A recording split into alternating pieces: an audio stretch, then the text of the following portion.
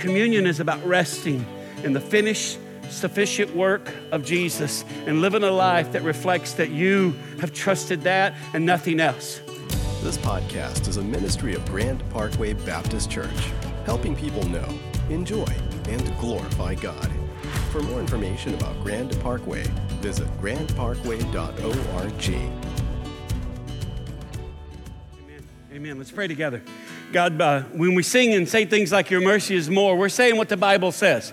The Bible says all through it, but a couple places specifically, like in Romans, it says where sin did abound, grace did abound all the more. That means that no one in this room has screwed up so much or sinned so much that you've given up on them. So we're not a forsaken people, we're a remembered people. And so before we disqualify ourselves, before we say and think things like, if I walk into church, the building will fall down. No, it won't. No, it won't, because the grace of God exceeds the sin of humanity. The Bible tells us then again in Ephesians chapter 2 that you're rich in mercy.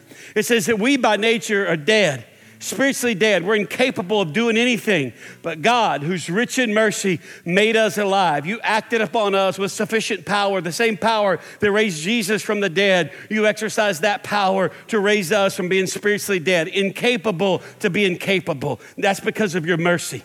The gospel is always about what God's rich in, and that's mercy. So we've come today to remember your mercy, not presume upon it or take it for granted or insult the spirit of grace, but to remember your mercy.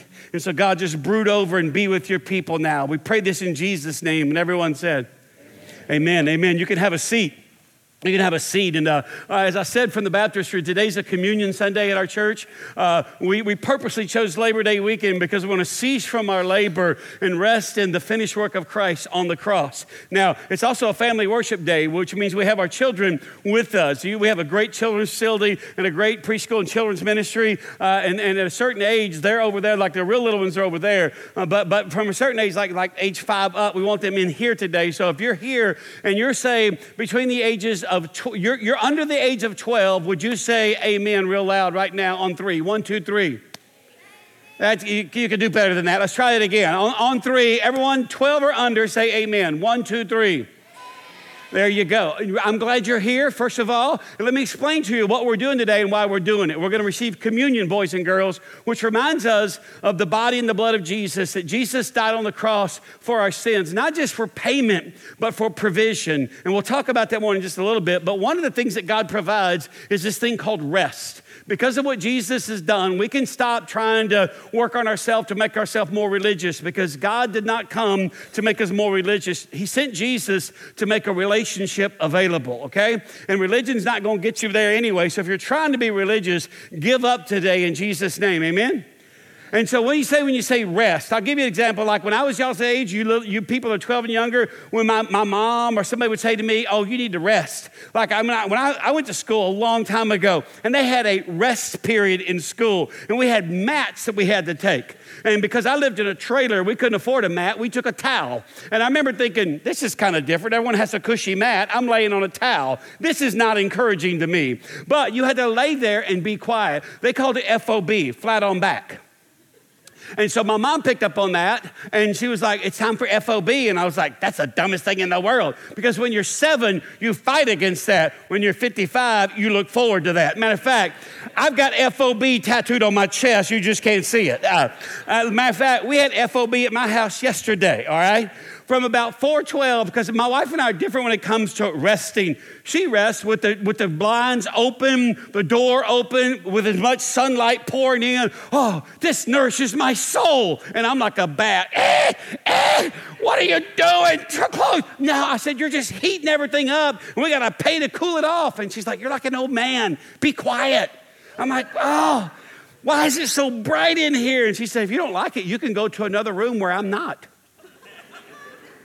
And I said, because I don't like it, I will. I went into our bedroom where the blinds were drawn, and I have a blackout curtain. Yes, I'm like Elvis. I have a blackout curtain.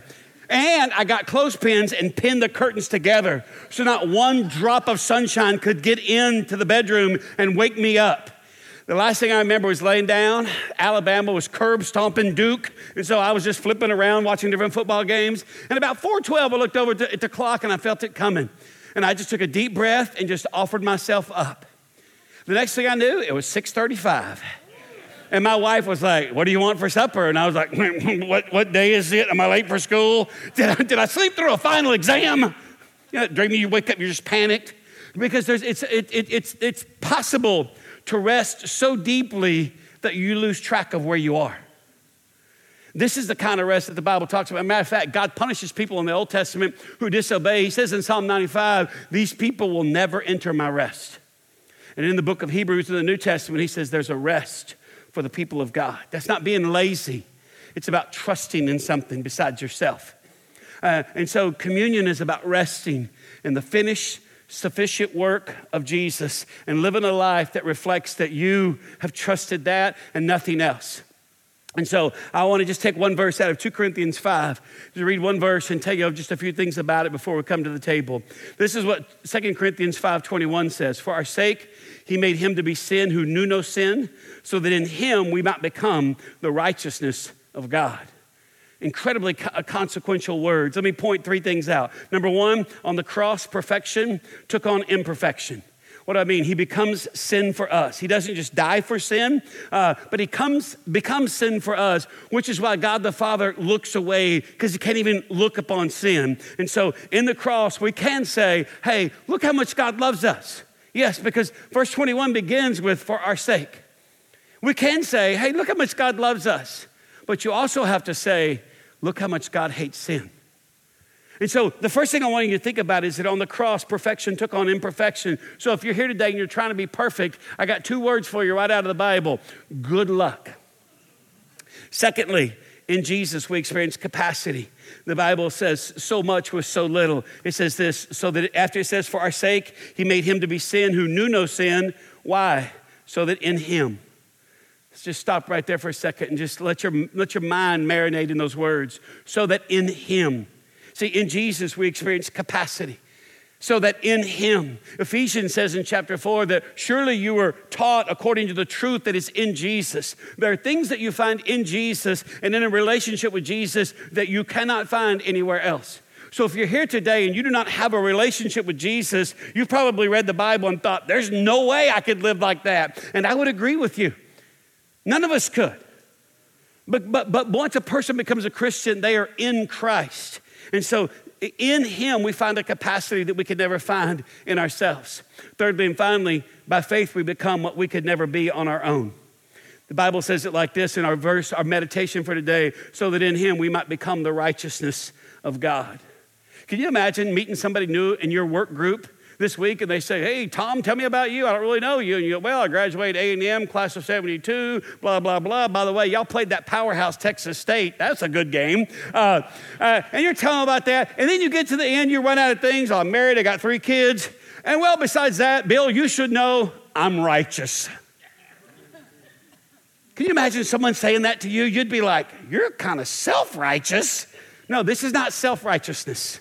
This is what the Bible says, so that in him we might become the righteousness of God. When I say by faith, we become what we could never be on our own, righteous. This word means acceptable and approved by God. So here's what I'm going to say. And I'm going to say, let's think about it for a minute. If you're here today and you're a Christian, now it doesn't just mean, I believe in God or the sky fairy or whatever. That means that at a point in your life, you're like my friend Kaylee. She trusted Christ and Christ alone when she heard the gospel and she heard, oh, this is what I want right there. If that's ever happened to you, the Bible says because of what Jesus has done, not through your efforts, but you are righteous. What does that word mean? It means acceptable, approved by God.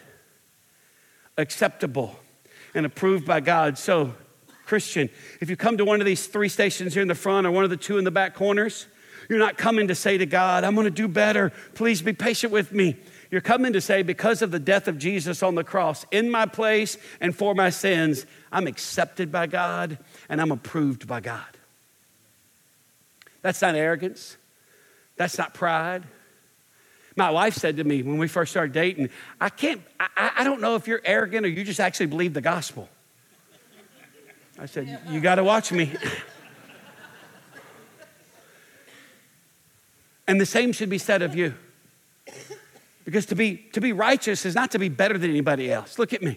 It's not to be better than anybody else. I'm not better than anybody in this room. Matter of fact, you're all probably better than me. But I am approved and accepted by God because of what Jesus did on the cross. Now, we like to take time because the Bible says take time before you receive the elements. We like to take time to get our head and our heart calibrated for what we're about to do.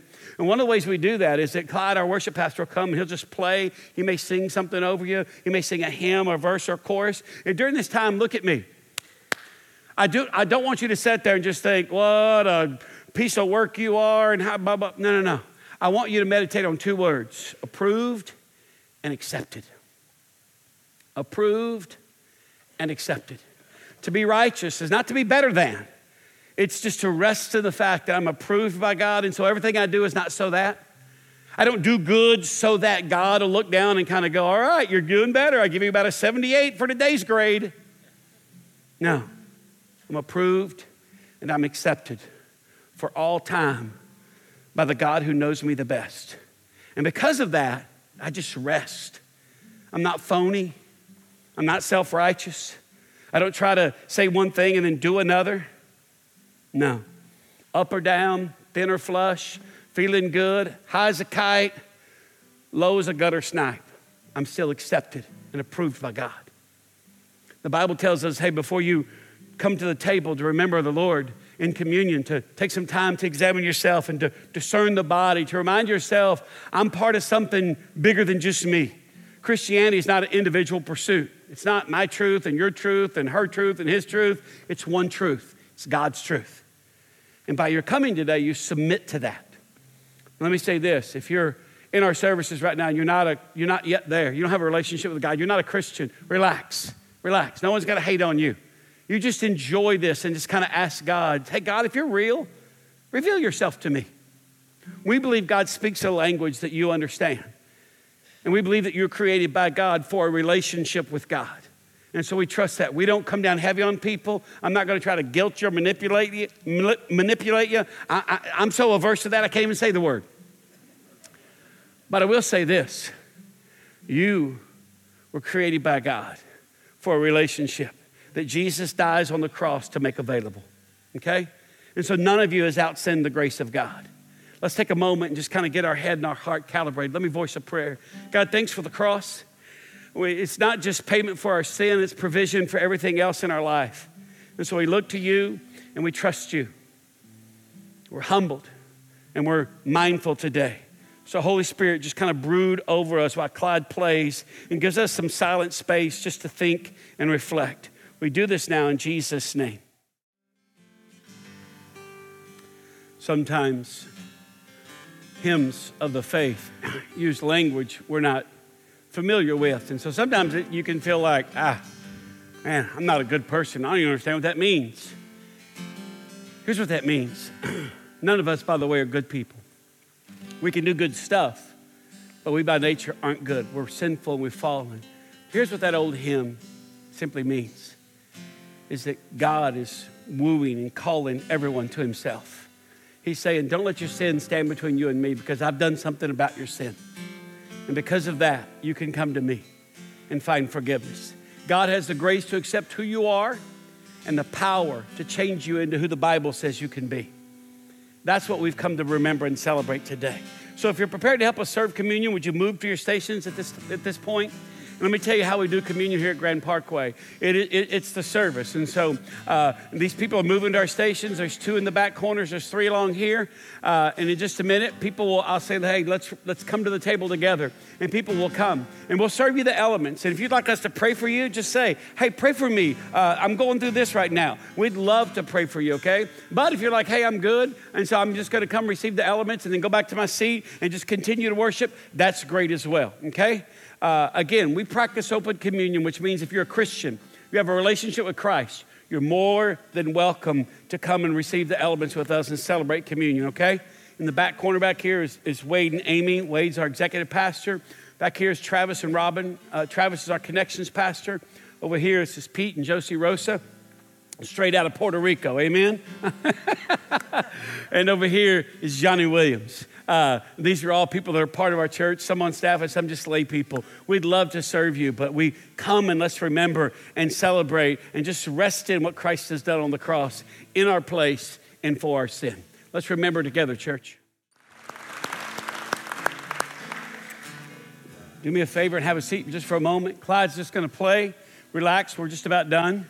But we don't like to hurry. We think when you hurry, it grieves the Spirit of God, because what you're saying to God is, my ideas and what I want to do are better than your ideas and what you want to do.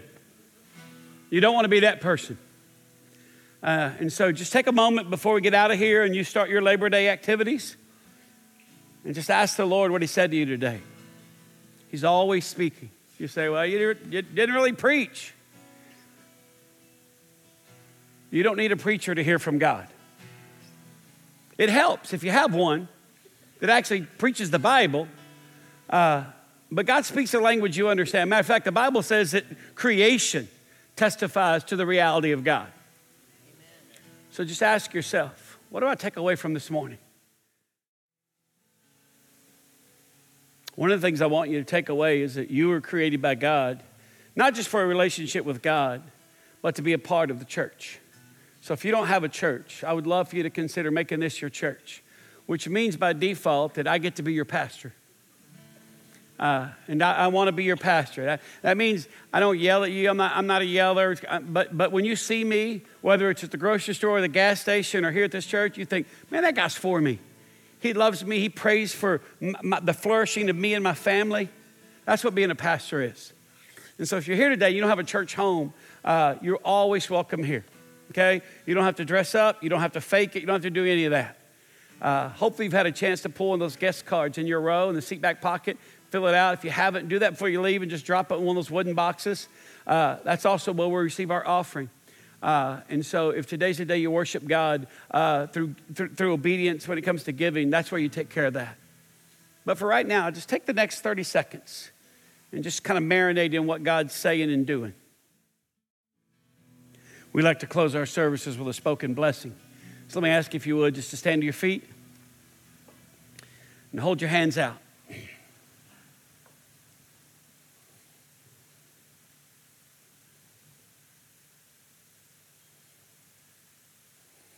God loved you so much, he didn't put you on layaway. He had the capacity to pay it in full, and he did. And he did that so you could be free. Depart now and live in the freedom that Christ died for you to have. In the name of the Father and the Son and the Holy Spirit. Amen. Bless you. Enjoy each other on your way out.